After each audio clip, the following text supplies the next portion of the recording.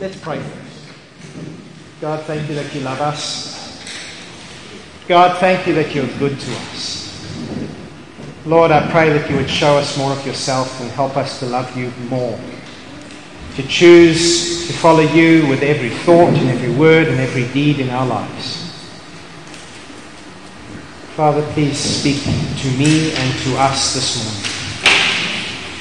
Lord, help us to not just hear and not just listen, but to actually take it in and be changed. Amen.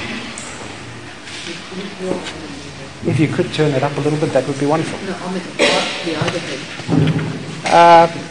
No, over it's fine. Excuse me while I just figure out. Robin is standing at the back going, "Give me the keys! Give me the keys!"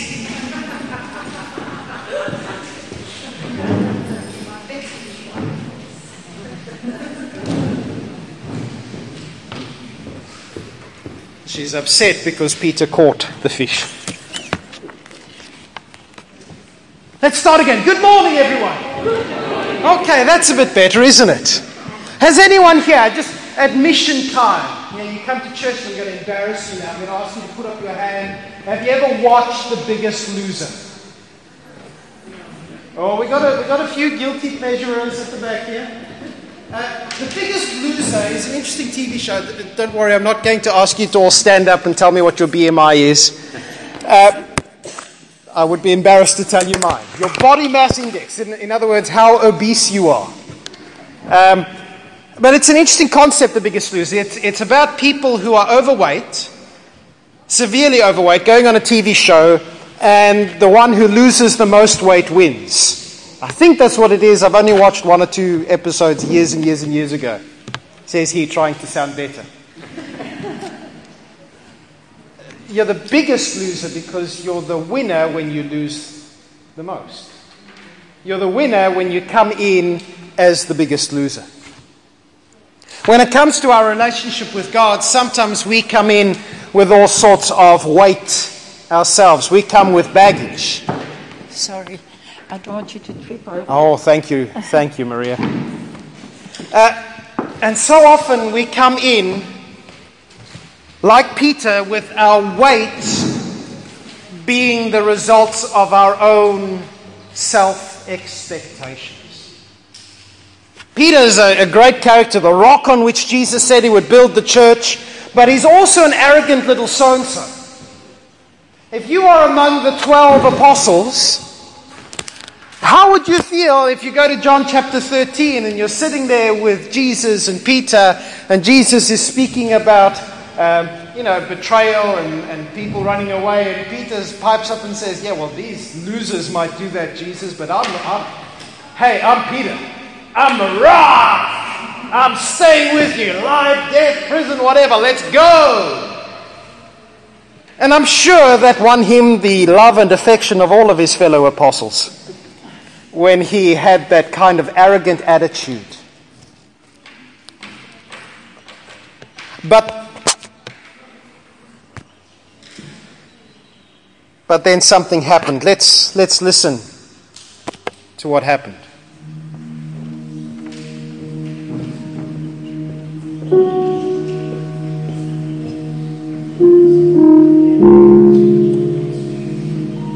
They say a rooster crowing is God's wake-up call. Yeah, at least that's the way it was for me. Everything the whole night was a blur, alright?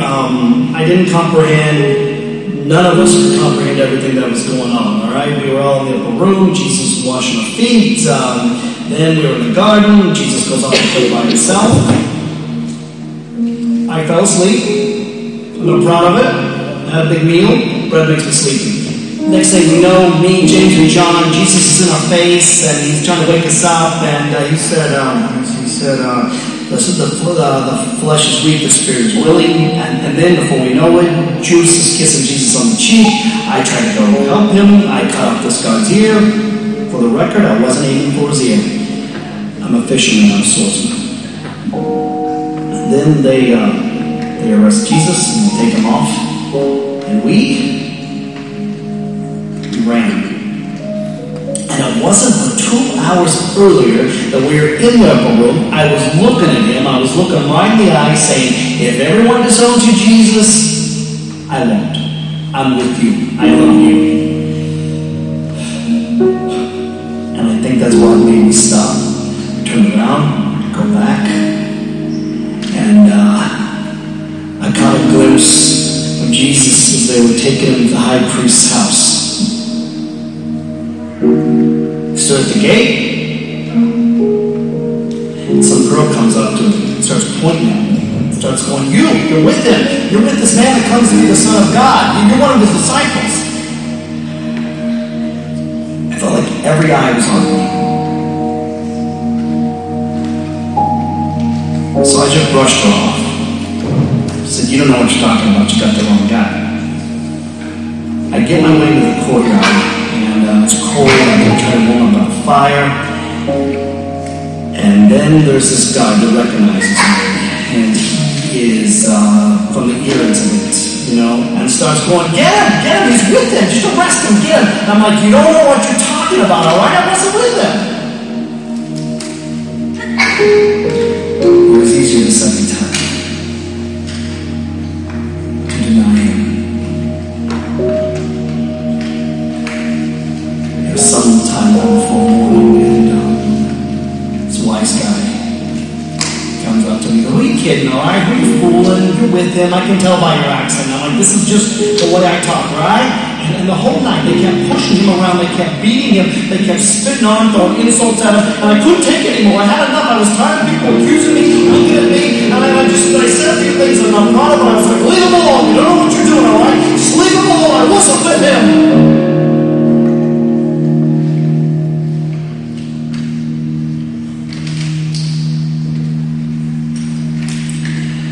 And that's when I heard the most blood-curdling sound I've ever heard in my whole life. I heard that rooster crow. And at that moment, Jesus, he turns around and looks at me. He looks at me. And his gaze, you can't escape his gaze. I mean, when his eyes are on you, you cannot escape it. And they arrested him and they took him off.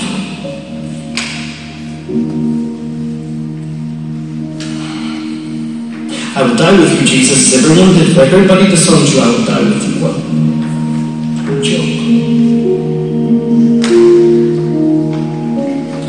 I mean, what would you do? At that moment, at that time, I ran. I ran so fast and ran so long.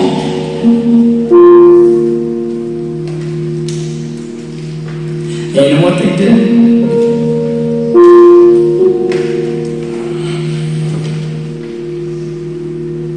They killed him.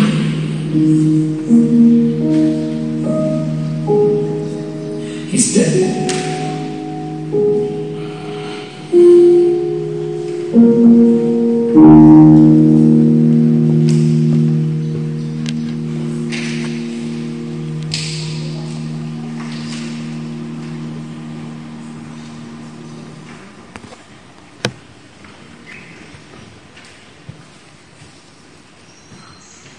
That was Peter speaking in that enactment before Easter Sunday.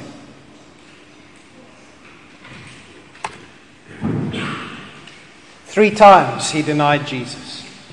And it's interesting that we've got 4 Gospels and they each bring a different slant and they each highlight different things, but in all 4 of our Gospels we are told the story of Peter denying Jesus.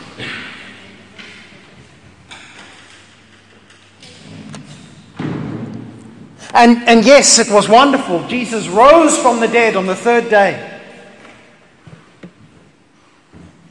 And Peter saw him and it was wow, and it was incredible, and it was amazing, it was special and fantastic and wow! And yet Peter still knew what he'd done. He knew he'd let Jesus down. He knew that he was a loser. He knew that he had promised so much and he'd failed to deliver. And that baggage was over his shoulder. That weight was on his shoulder. From that moment on, when he looked across the courtyard at Jesus, having just denied him 3 times, and ran away weeping, that weight of that guilt and that shame was his. On this rock I will build my church. On this rubble, maybe.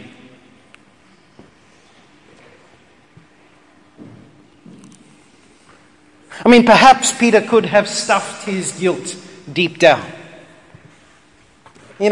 Compensate for his failure. Have you ever done that? Have you ever done something wrong and then you compensate, or you overcompensate? If Taryn was here, she could put her hand up and say, I know that my husband knows all about this. If I do something wrong and then I apologize and I'm forgiven, that should be the end of it, shouldn't it? Oh no. No. It's coffee, tea, breakfast, flowers, phone calls. Of course, I am unique in this. I know none of you guys ever overcompensate when you're feeling guilty, when you've got that weight hanging on you. Maybe Peter could stuff his guilt and his shame deep down and hide it so that nobody else knew about it. It's kind of difficult. John is the one who got Peter entry into the courtyard. I reckon John heard Peter denying Jesus. News certainly spread pretty fast, but even if he had managed to hide his guilt and his shame deep down, Jesus knew about it. Jesus had looked across it. And Peter knew about it. Have you ever done that, where you've done something and you've got guilt and shame and you're just trying to repress it? Does it work? Does it work for anyone here? You end up just poisoning yourself, don't you? And it leaks out, and you're short with people, and you're nasty, and you're rude, and you're a horrible person to be around because you feel horrible about yourself. I mean, Peter could have stuffed his guilt and his shame deep down, but Jesus had said in John chapter 16, verse 22, that his disciples would mourn Jesus, but then afterwards they would rejoice. Where is the joy that Jesus promised if Peter is just bearing this guilt and this shame and going on and, yes, Jesus, you're alive! And then in the back of his head, that little voice, yes, he's alive, the one you denied, the one you betrayed, you useless loser. We find here in the passage that Fran read for us a bit earlier, John chapter 21, a bit of a rogues gallery. We find the 7 of the apostles on the shores of Lake Tiberias, which is also known as Lake Galilee for the normal people like you and I. Most of Jesus' appearances, it seems, that are recorded in the Gospels are in Jerusalem, but Mark, in chapter 16, verse 7, the message to the disciples is to go into Galilee where Jesus would meet them. And so some of them at least do go there. This is the 3rd time that Jesus appeared to his apostles. He appeared quite a few times to various people before his ascension. And it is an interesting collection. You've got 2 apostles who are so important they don't even get their names written down. I mean, isn't that interesting? You've got 12 apostles. Can anyone name the apostles for me? Bartholomew, yes, there's one. Anyone else? No. Thomas? Oh, you shush. Somebody knows Thaddeus. I mean, who else here goes Thaddeus? Thaddeus is an apostle. Exactly, it would have been teased and everything. 2 of them are not named. They're just there. We find also that Thomas is there. And Thomas is an interesting guy. We know that he is the man who said, I will not believe until I see, which is a good thing. It's something that we are very grateful for. He's also the first to call God, or to call Jesus God after the resurrection. He looks at Jesus and he says, my Lord and my God. He's a convinced skeptic here at the lake. We find Nathaniel is here at the lake with him. Nathaniel from Cana. Nathaniel's an interesting guy. He's mentioned at the start of John's Gospel and at the end of John's Gospel. John chapter 1, we find Nathaniel, and he walks up and they say, "Hey, we found Jesus." And Nathaniel goes, "Can anything good come from Nazareth? You know what I'm talking about? You know what I'm talking about. Can anything good come out of Nazareth?" And he walks to find Jesus, and Jesus says, "Hey, Nathaniel, I know you. You're a true Israelite." And Nathaniel says, "Why? How do you know me?" And Jesus says, "I saw you under the fig tree before you were called." And Nathaniel is the first, I think he's the first recorded disciple who says, "Jesus, you are the Son of God." John chapter 1. The guy says, "Can anything good?" And then says, "Actually, I reckon you're the Son of God." We find the sons of Zebedee. Wonderful mummy's voice. The great story with their mother who went to Jesus and said, "Would you mind if my son sits at your left and the other one at your right when you come into your kingdom?" I don't know. I can imagine these two brothers sitting at the back saying, "Oh, Mum." One of them, the beloved disciple who we think is John himself, the one who ran to the empty tomb, got there after Peter, but when he got there, he walked in and he believed that Jesus was alive. And then we got Simon Peter, the man who Jesus called the Rock, the man who recognized Jesus as God, the man who Jesus in a few short minutes called Satan, this upside down man, the one who denied Jesus 3 times, the one who's carrying the weight. And we're all carrying weight, but we're looking at Peter this morning.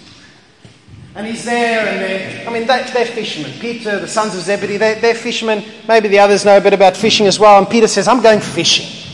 You know, we're waiting here. I'm going to do something constructive. I know this. I'm going fishing." Maybe it's just something to do. Maybe it's something to just something he can wrap his head around. Maybe it's something to distract you. Have you ever done that when you're feeling guilty about something, you're weighed down by something, and you go, I'm going to distract my mind, I'm going to go shop. Some of you might. And then your husband says, "Well, I'm going to have to do something to distract me now."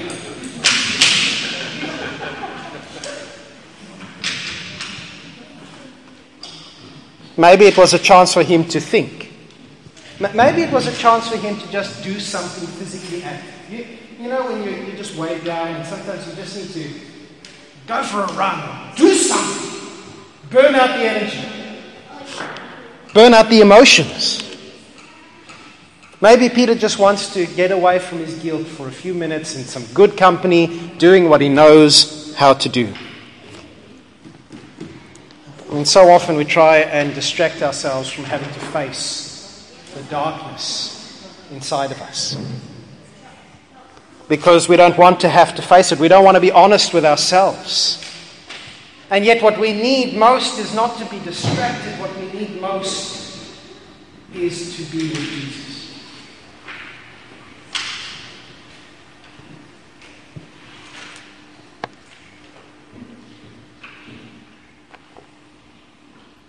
But it had been a stupid waste of time. Yeah, so much for distracting me. We didn't even get any fish. Or maybe so much for a good night's outing with the mates, we didn't even get any fish. And then there's this voice from the shore that says, "Yeah, try the right-hand side." And then it's just like hashtag wow, hashtag incredible, hashtag who is this man, hashtag John says it's Jesus, hashtag I'm in the water. Sorry, for those of you that don't know what a hashtag is, it's the cool kids' way of writing things up on the internet. Twitter. And Peter's a bit of a twit, so it kind of works. And we heard the story a bit earlier, Luke chapter 5, where Peter had been in the boat with Jesus, and Jesus was preaching. It's a sort of a mobile preaching platform. And they again, the night before, had caught nothing, and Jesus said, "Okay, go out a little bit further, and throw your net out," and they throw it out, and the net's tearing, there's so much fish. And that time, Peter just fell down to his knees before Jesus and said, "Oh Lord, go away. Go away, Jesus. I am so unworthy of you. I am a sinner." I don't deserve to have you in my boat. Would you just leave me because I don't deserve you to be near me? That's Luke chapter 5. That's before Peter goes on this journey with Jesus. That's Simon. And the wonderful thing is that Simon said, Jesus, leave me. And Jesus said, you join me. Well, we've been doing this topic of second chances, and there we find Peter at the very start. Jesus comes in and says, I'm giving you a second chance, Simon. I'm going to rename you. I'm going to make you into the rock on which I build my church. I'm going to make you an apostle. I'm going to make you a fisher of men, Peter. Or Simon at that point. And Jesus didn't leave him. And he did some incredible things with Jesus. And he saw Jesus do incredible things. And he came to the point of going, man, I've got this. I'm with Jesus. I can do anything with Jesus. I'm his number one. I reckon he was a bit arrogant. And then he blew it. And then he blew it. He had his second chance and then he blew it. And this time, interesting, it's John who notices that it's Jesus. Peter is just like, what? And this time, when Peter realizes it's Jesus, he doesn't do the whole fall to the ground saying, get away, Jesus, I'm a sinner. He knows Jesus by now. He knows Jesus is the one who doesn't leave when we say leave, who says, no, you come. And so he just wraps himself up, he jumps in the water. Is that like... The passage we read is 100 yards. It's about 100 meters. 100 meters from the shore. And he has to go back afterwards into the boat to fetch the fish. So this is Peter. He's just in the water. He's swimming to Jesus, sopping wet. Gets to Jesus, and instead of falling on the... He doesn't do the whole, I'm a sinner, go away. He's like, man, I need you, Jesus. Jesus, it's you. It really is. It really is you. Because he knows that he needs the Jesus who doesn't leave when we think we should be abandoned. And Jesus isn't there with a stern look on his face. He's not there with the, we're going to have words about that denial, Peter. This is Jesus having breakfast with his mates.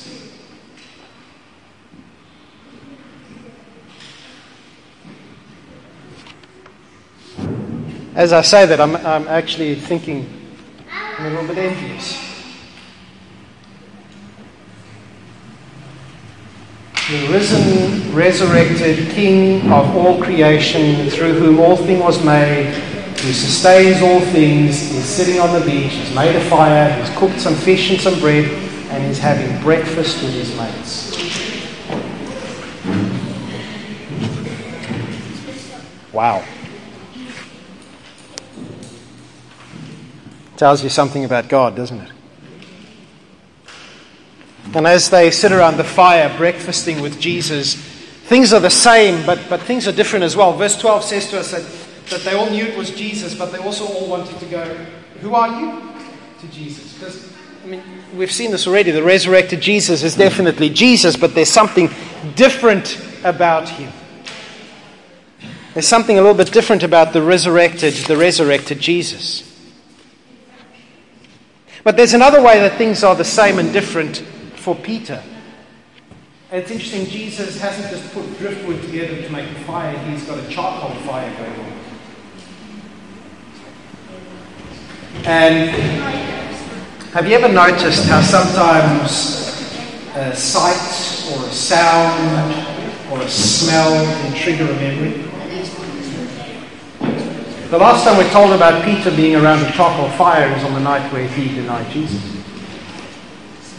The crackling of the charcoal, the heat as he feels it just there, the smell, you know the smell that you get from a charcoal fire, it's that unique sootiness that clings to you and it just hangs around. And there's Jesus. On the night where he denied Jesus, Jesus was over there being beaten up and being accused, and here's Jesus just sitting across from him. It's the same, but it's different.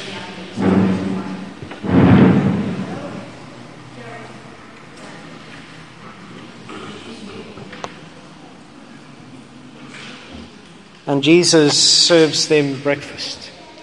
He treats them with so much kindness, so much matter-of-factness.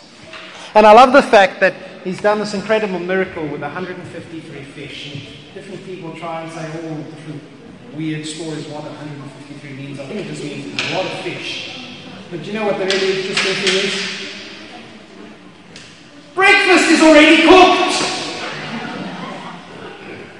Jesus doesn't need their fish. He still sends Peter, he's swum all the way 100 meters. The others are going, "Oh, you go, Peter, it's fine. We've got this, Peter. That's fine." And Peter gets to shore and Jesus gets him his fish. Peter has to go back to the boat and he gets the fish. But Jesus doesn't need the fish. Because Jesus is looking after them. Jesus is looking out for them. This is Jesus caring for them. He doesn't need us, but he still wants us to work with him.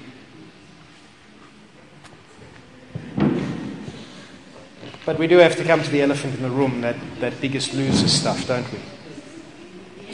And breakfast is over and everyone's relaxing, and you see old Nathaniel take out his phone and he goes on to Twitter and he writes hashtag relaxing with Jesus on the beach.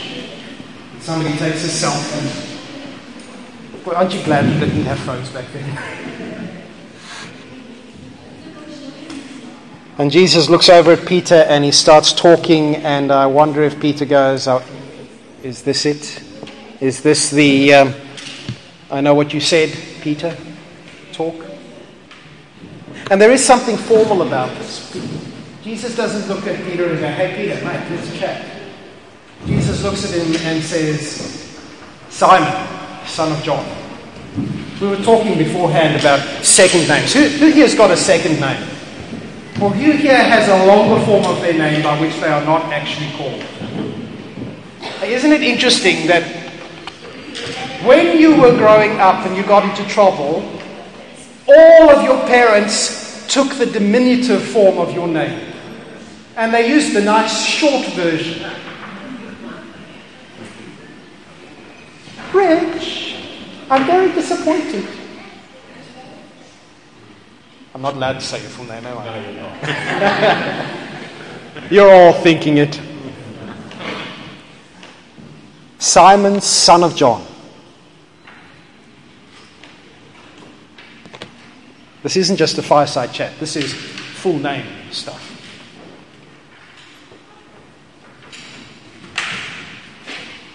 Do you love me more than these? And there's all sorts of discussion. What does Jesus mean? Do you love me more than these? Do you love me more than you love these fish? Do you love me more than you love your mates? But I reckon what Jesus is saying is, Simon Peter, Simon son of John, do you love me more than these others love me? Do you love me more than Nathaniel loves me? More than Thomas loves me? More than those thunderous sons love me?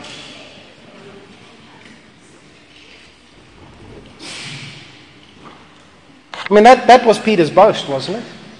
Even if all else abandon you, I will not, because message underneath, I love you more, Jesus.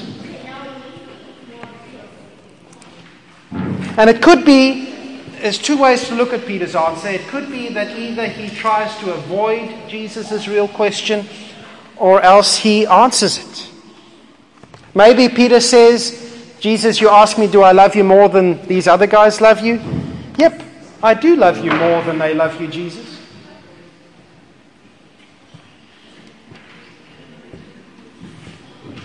But if so, it can only be because Peter knows how much more he's been forgiven. It's possible that's what Peter means. It's possible he means, I love you so very much, Jesus, because although I failed you, you have forgiven me. But I wonder if it's not also possible or likely that Peter doesn't answer Jesus' question. Because Jesus says to him, Simon, son of John, do you love me more than these? And Simon Peter answers back and says, yes, Lord, you know I love you. He doesn't say, yes, Lord, you know I love you more than they do. It's just, you know I love you. Let's not talk about the more than they do bit, God, because I've kind of messed up on that score, haven't I? It's kind of obvious. Everyone knows I don't. Either way, Peter does want Jesus to know, yes, Jesus, I love you, I love you, I love you, I love you. And Peter is looked at by Jesus, and Jesus says, take care of my sheep. And again, Jesus says, Simon, son of John, do you love me? And again, Peter says, Lord, you know I love you. And again, Jesus says, shepherd my sheep. And again, Jesus asks the question a third time, and Peter's feeling like, why are you asking me 3 times, Jesus? I just need you to know I love you. You know it. You know everything. I love you. And Jesus says, take care of my sheep, take care of my flock, shepherd, all of these different words that are used here. Jesus is just saying, Peter, if you love me, work with me. Take care of my flock, of my people. And 3 times he says, Peter, do you love me? 3 times. I don't know him. Get lost. I don't know him. Curses on me if I know him. 3 denials, 3 questions. Maybe this is Jesus deliberately addressing the elephant in the room.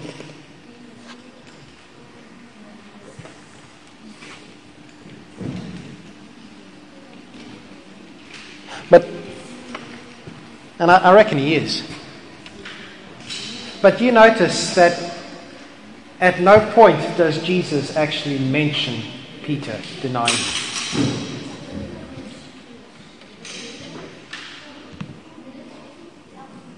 Not once.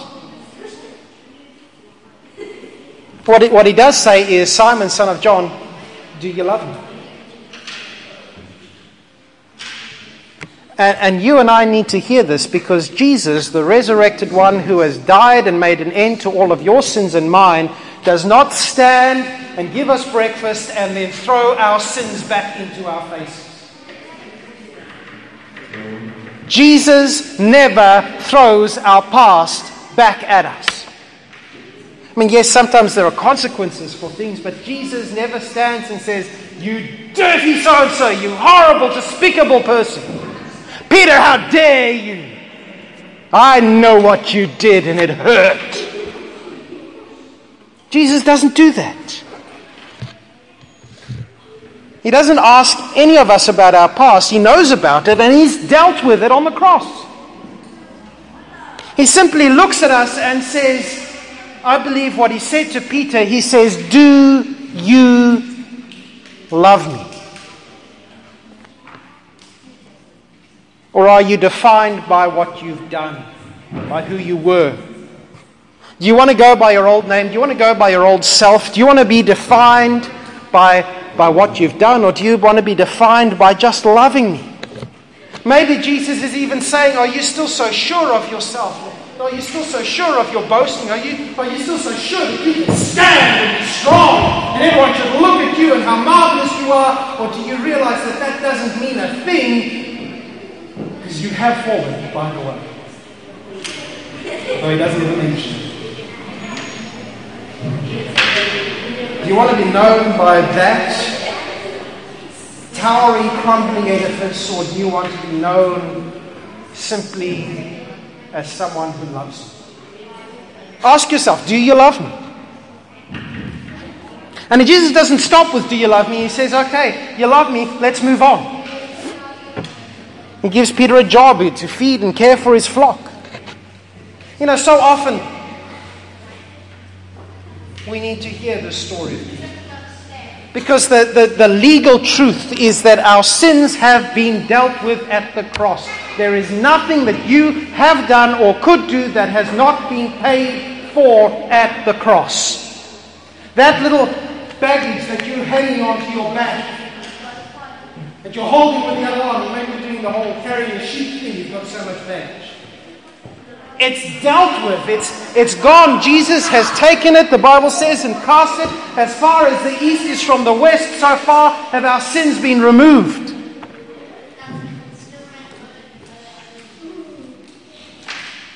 It's been dealt with legally, but we can still hold on to it, can't we?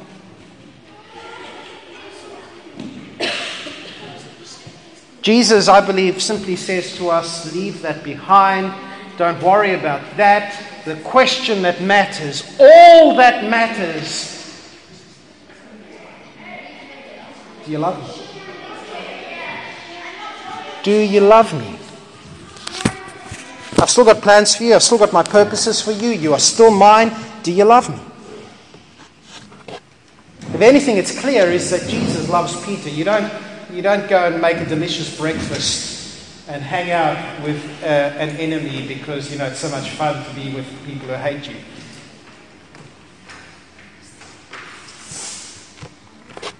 One of my favorite things about the resurrection stories is the angel's message to the woman, where Jesus sends a message and says, go and tell the disciples and Peter to meet me in Galilee.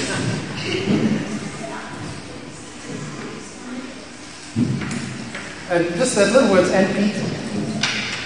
I mean, how much does Jesus love Peter that he says, hey, this man's feeling pathetic. Tell him I mentioned his name.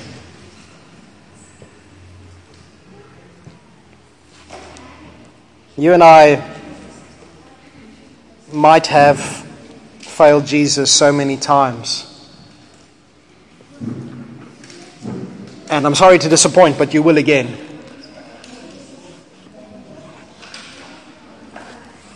But the question each time has got to be only and ever this: do you love me?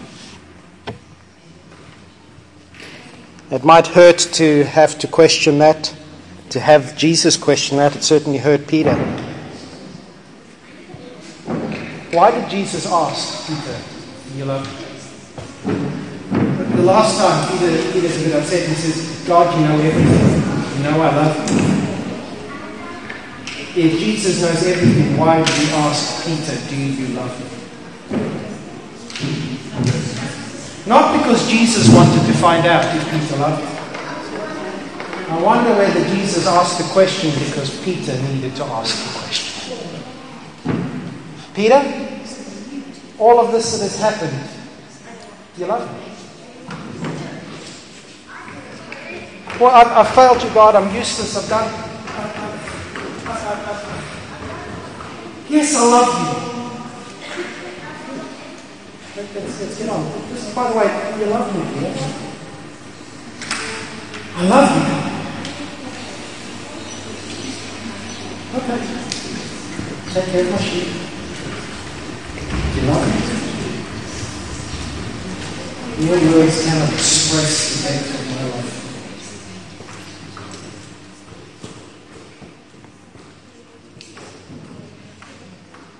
We need to stop and ask ourselves, not, am I good enough for Jesus? Because quite frankly, we're not, and He's loved us anyway.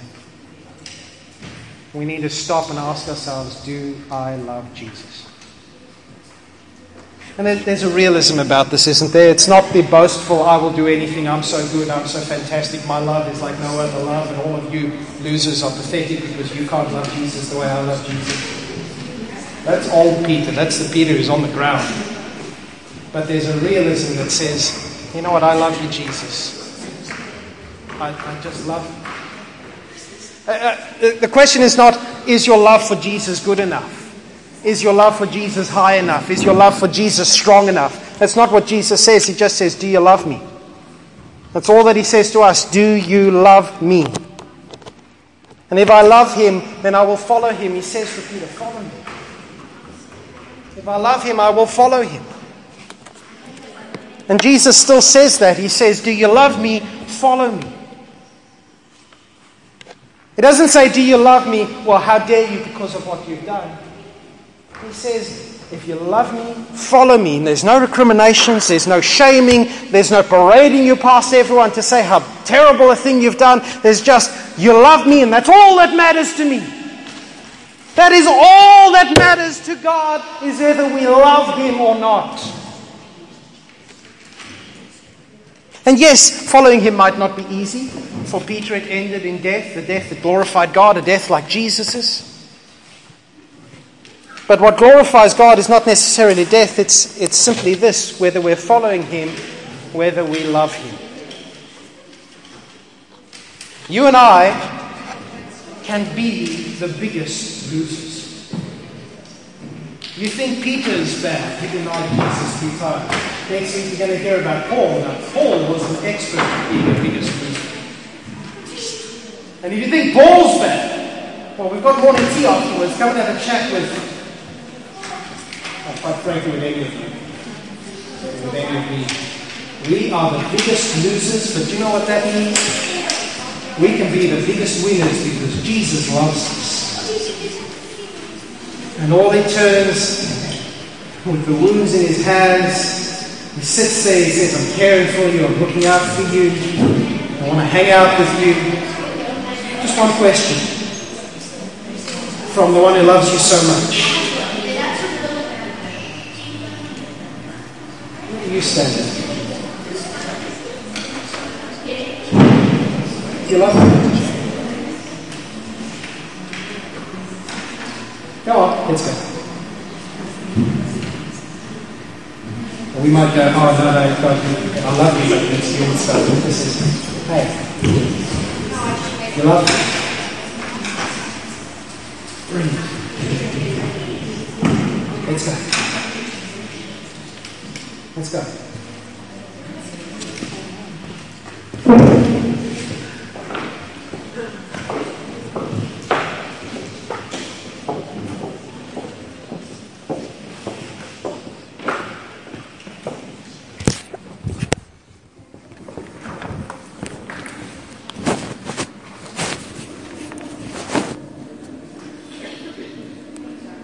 What an amazing